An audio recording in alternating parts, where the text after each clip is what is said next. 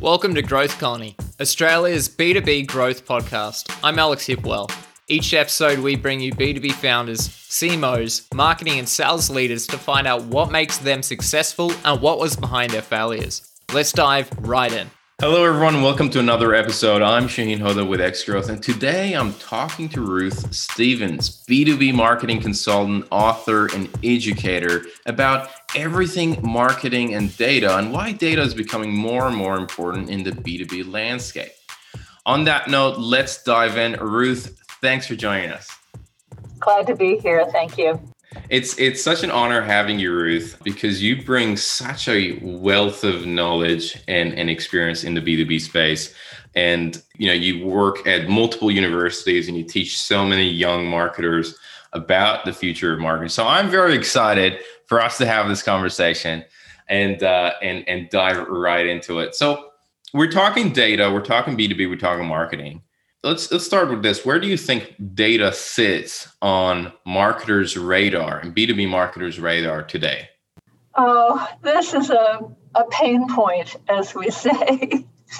I'm afraid that the typical B2B marketing professional is not thinking about data much at all, and maybe has a plan to have it managed well in the company, but has delegated responsibility for it to somebody over here who's either the data administrator or has some other title. And I think that's a big mistake. I think we marketing professionals need to understand it. We need to own it. We need to live it and nurture it to its best value, because it's a corporate asset and also a marketing tool of extraordinary value. So yeah, very true. That's my little soapbox. Thank you. No, no, I love that. Let's talk about what we mean by data, right? Because I think the word gets thrown around quite often, and people are like, "Oh, you got to be data driven." And we're in the agency world, and every agency now is like, "We are a data driven agency," right? And you're like, "Okay, what does that mean?" Right. And it's just, I feel like it's more of a buzzword now of being data driven. What is, when you talk about data, what are you exactly envisioning? What are you thinking? And how does that look for you exactly? I'll tell you exactly what I mean. I mean the customer record or the prospect record, meaning the contact information, the company information, the additional points like firmographics, industry, company size, information about the nature of the relationship you've had with them, if any. In other words, it's the recorded memory of the customer relationship. And it's housed these days in a CRM system. It might be in a marketing database of another sort, but it is the record that allows us to understand how we're connected with this customer and to give us the insight into the customer's needs. And in the B2B world, it can be organized at the company level, the account level, or at the contact level. Usually you start with the account and then you populate additional contact names within that account or link them. So that's what I'm talking about. And when many marketers say we're data driven, they're really talking about media buying. Yeah. And that's important, but it's only one piece of data in B2B. So the media-driven component is when you are, running ads, whether traditional offline media or online media, and you are data-driven in the sense that your conversion rates, your impressions. How does that convert into clicks, and how does that convert into kind of maybe leads and pipeline, and so on and so forth. But the kind of data that you're talking about is you need to have more visibility in terms of your customer and data on the people that you're going after. Who are the people in this organization, and that are important. What have we, again, as you said, what have we done with them in the past, and what are some of the things that could be appealing to them? And it's interesting that you bring that up, because I feel that set of data traditionally in the B2B space sat with the sales team quite a lot, right? The sales team, held a lot of that data because maybe they were on the front line of conversations with marketers. Is that something you've seen as well, that maybe marketers need to also leverage sales team information to get a better understanding of the customer? Well, these days, mostly that customer record is in the hands of some responsible party, some tool in the company where it's accessible by marketing and sales and fulfillment and finance and everybody else. So that's less of a problem. I think you're referring to an era where a salesperson would have a black book of contacts and wouldn't want to share it with the rest of the company because the salespeople jolly well knew that it is an asset and a source of power and results. But I think more likely it's housed in some kind of corporate repository, usually a CRM system. The big problems with these customer records is that, well, there's a million problems, but the most challenging one is, and the one that is actually pretty fixable, is that data degrades really fast in B2B. People change jobs and they change companies and they change, phone numbers. And there are a bunch of studies usually performed or produced by database marketing companies that talk about data degradation and accuracy, and it's horrifying. Phone numbers and titles are among the most volatile data elements. But the other big problem is completeness. And you can buy lots of data about companies and prospects from third parties, but it may not be the data that you need to understand them and service them properly. So often we have to go grab up additional data elements basically by hand for top prospects and even existing customers. Yeah, that's really interesting. I mean, I've read the stats that 20% of your CRM data is obsolete within 12 months, right? And that kind of repeats. So if you don't renew that, you can imagine, what would happen, for example, in 3 years' time. It's almost you could just throw it out. It's scary. Yeah, very true. So let's get practical. Where should marketers start, in your opinion? When it comes to data and gathering, I mean, obviously the first step is gathering that data. Where should they start? They should start with their internal sources. So that would be billing systems. That would be sales contact records, like you mentioned. These days, that tends to be in a Salesforce automation or marketing CRM type system. But the reason I make that point is that before you buy a scrap of third-party data, you should gather and deduplicate and examine your existing customer data and make sure it's accessible and sortable. That's really what you want in a marketing database. And then start segmenting it, meaning what I would recommend is segmenting by value, determining what are our top accounts. Let's make sure we have all the information we need about our key accounts. Most B2B companies are operating on the 80-20 rule, where the bulk of their revenue and profits come from a much smaller percentage of their customers, 80-20. So that top 20% of customers are where you really want to focus your efforts. Make sure you have the correct name, job role, title, phone number of the important influencers and decision makers, end users, and dare I say it, purchasing professionals in those accounts, and keep those up to date. It's pretty straightforward. It's not, but it requires an understanding of the importance of the data and a willingness to do the dogged work of maintaining it and enhancing it regularly. Okay. So first go through your internal systems, get that data, see what you have, where is it stored. Then think about what are the top accounts that are really important to your organization, and prioritize those, tier those, whatever you want to call it, but prioritize them in some format, and then start to further enrich that data specifically for the companies that are important to you, right? Now I'm going to come to this whole point of enriching data, because I mean, my goodness, that market is so crazy. I mean, I get emails about, hey, we can build you lists on a daily basis. I'm sure you get it as well. And then, you know, you have those, right, who there's like kind of like no record of them, all the way to some of the big players like ZoomInfo, you know, after their merger with DiscoverOrg, I think they're now like a $10 billion business, right? And everything in between.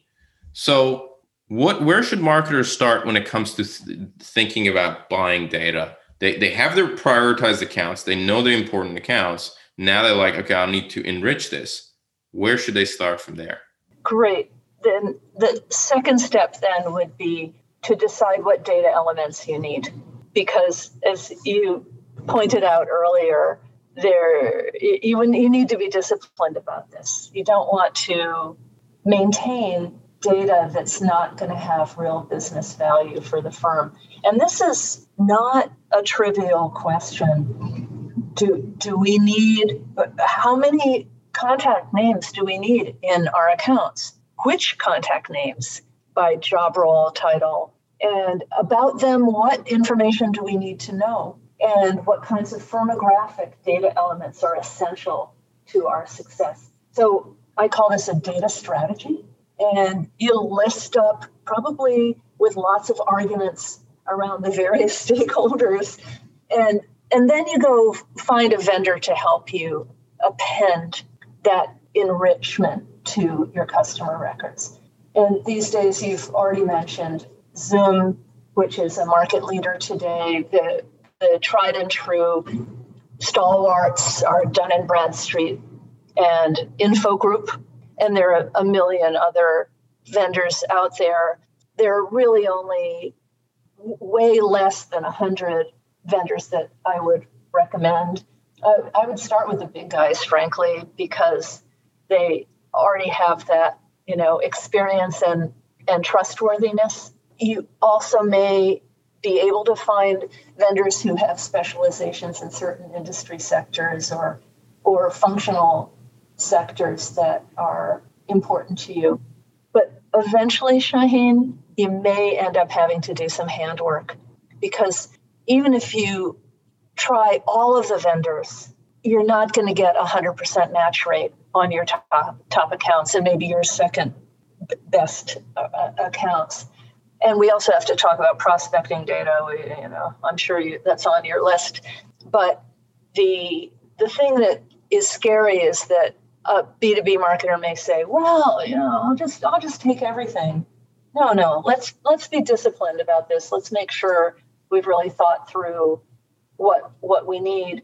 Let's work with a reliable, trustworthy provider and see where things land. You might get as small as a 15% match rate.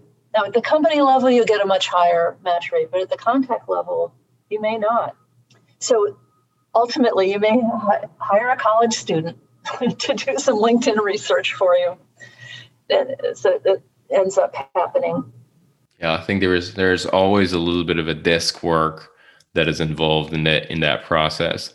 You talked about prospecting data. Let's talk about that. Let's go and explore that a little bit. What is you get the contact details. Is that what you mean by prospect data, or you go further? What I mean by prospect data is accounts that we haven't done business with yet. They're often called net new accounts with whom we have no relationship. So we don't know the account. We don't know anybody in the account, but we want to expand our customer base. And then the second tier of that would be names of potential buyers at existing accounts and net new accounts.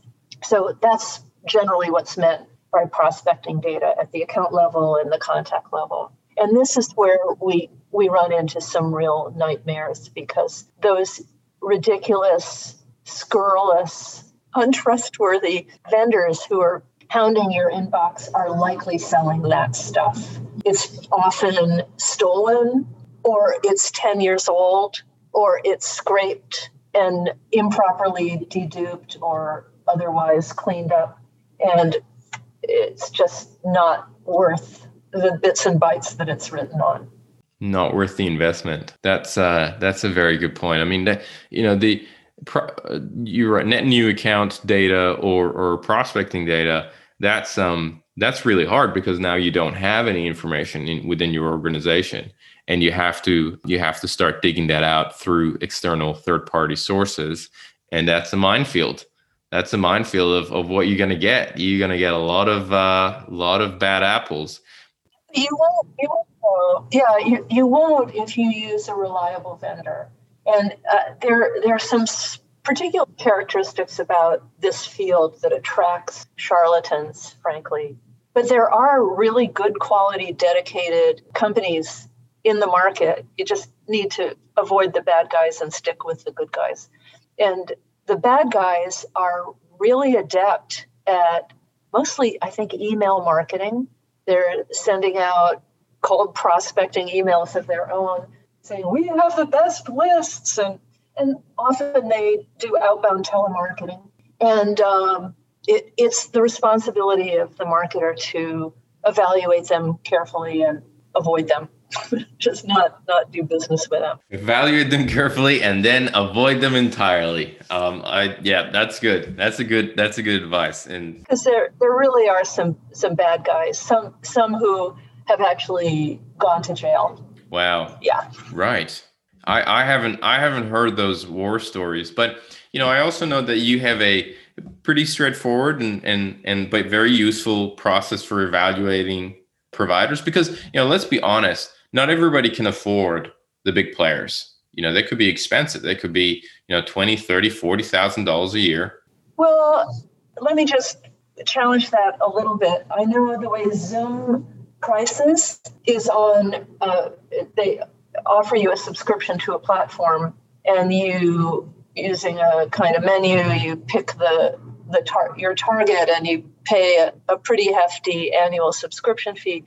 And within that, then you have all-you-can-eat access.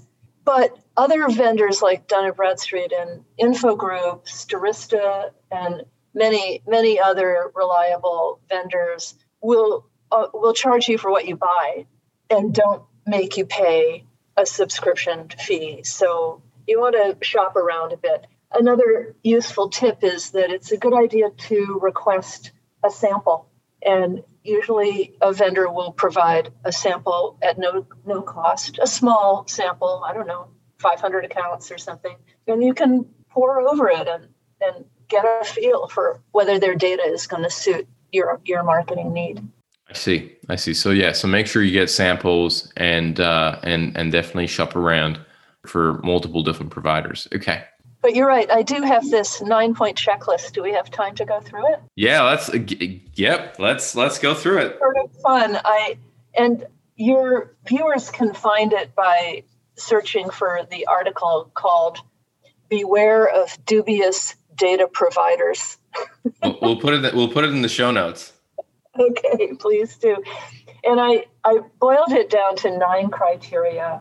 And put it in the form of questions. And the first 6 questions, you want the answer to be yes. And the last 3, you want the answer to be no. So you begin with and by the way, all of these questions can be researched without talking, or maybe not all of them, but most of them you can just do your research quickly and quietly without the pain of, digging too deeply. So the first 6 are about the data that you'll find at their website. The first is, do they have a website that you can visit? You wouldn't believe how many of these guys are sending you emails and they don't even have a website that you can refer to. So that's a total red flag. Run 100 miles an hour in the other direction. Then check to see if they provide a physical business address at their website, wherever it may be. Remarkably, some don't. Do they have a company page on LinkedIn? Seems pretty obvious. And are the names of the management team, or at least some responsible party, visible on the website? It's very common in B2B today to meet our team or our leadership. So without that, it's suspicious. Is there a client list on the website? Is there a testimonial on the website? Which of course can be ginned up or doctored. So, but at least it's a good thing if they have it. So those are the 6 that you want to say yes to. Yes to. Yep. And the 3 that you want to say no to is, do they claim some kind of guaranteed productivity or responsiveness, accuracy, whatever? That's a red flag. If they're saying, oh, yes, our data is 100% guaranteed to be accurate, just say, because nobody can guarantee that. Just as we discussed the rapid decay of B2B data in, what did you say, 20% a quarter a year? Per year, yeah. Yeah, 4 to 6% a month is the number that I usually throw around. It's pretty impossible. Then, do they require 100% prepayment? Forget about it, as we say here in New York City. Don't go there. And then the last one, number 9, is the sales rep contacting you through Gmail or some other non-corporate or corporate email address that is not consistent with the name of the company that they claim to represent? Some dodgy email. Yep. Dodgy. So those are the tips. And, with I did want to just pick up on the comment you made earlier about expense, because now certainly the way ZimInfo is pricing, it is really expensive. But there are alternatives in companies who don't price in that kind of subscription way. But I would also make the point that price is actually not an important factor in prospecting data acquisition, because the cost of the name, email address, company name, phone number, is such a minor part of the campaign expense that when you think about the cost per thousand to reach your prospects, the data is going to be so small that if you can increase the quality and accuracy of that data just a little bit, you will more than pay for the apparent expense of the higher priced spread. So I say we should avoid shopping for data on price in general terms. Now, there are exceptions. I hope I've made it. That's a very good point, because bad data. There's this term that bad data goes in. You don't get great results coming out. So that makes perfect sense. And getting bad data, or let's just, in a more practical sense, you have the wrong contact details of somebody and you're running a campaign. Let's say, they're part of a very important account and you are sending them a, $400 direct mail piece that it's very bespoke and you've done a lot of work, plus all the work that went into it in order to send that through, right? You all of a sudden lost a good chunk of cash because of bad data, right? And it's going to the wrong person. It's going to someone that is not there anymore. So I completely understand what you're saying. Okay. I'd like to learn more about your $400 direct mail package. That for another time. I'll shoot one through your way. That would be a pretty bespoke and nice looking direct mail. I would only be sending that kind of bespoke package to someone that I had done a hell of a lot of research about. I agree with you. I think I've exaggerated a little bit over there, Ruth, but I was just trying to make a point. I was just trying to make a point and drive it home. But Ruth, before we wrap up, I want to go through a few rapid questions with you Sure. where I'd love to get really short answers from your side, and then we'll wrap it up. So question number one, what is one resource? It could be book, blog, a podcast, a talk, whatever it is that fundamentally changed the way you work or live. Well, I've been touting recently the talk on LinkedIn produced by David Meerman Scott. I'm a big fan of his. He's a PR professional in B2B marketing, and he has a 4 or 5 minute video talk available on LinkedIn about how we need to be thinking during COVID about virtual events differently from our initial going in approach of, well, we'll just take our trade show or conference and we'll convert it to Zoom, or we'll replicate it online. And he's saying, no, it's a completely different animal. We have to rethink. So I'm highly recommending that 4 or 5 minute talk to all of your listeners. Thank you so much. If you could give one advice to B2B marketers, what would it be? I'm going to give you 2. One is make friends with your data. And the other is spend not quite as much time on customer acquisition, lead generation, and quite a bit more time on account penetration, loyalty, retention, cross-selling, upselling, and account development. Okay. Third question might tie in kind of to the first one. I'm going to ask it anyway. What are the influencers that you follow in the marketing space? I read a lot. One of my favorites is Howard Sewell, who has an agency in Seattle called Spear Marketing, and he has a wonderful newsletter called The Point. I'm also an active subscriber to Marketing Profs, which is almost all B2B, although they have some B2C stuff on there.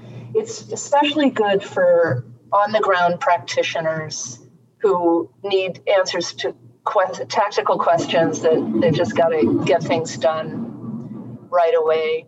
And then for data about research reports and updates on what's going on in B2B, I like the Demand Gen Reports, which is a publishing company over in New Jersey that is always publishing white papers, research reports.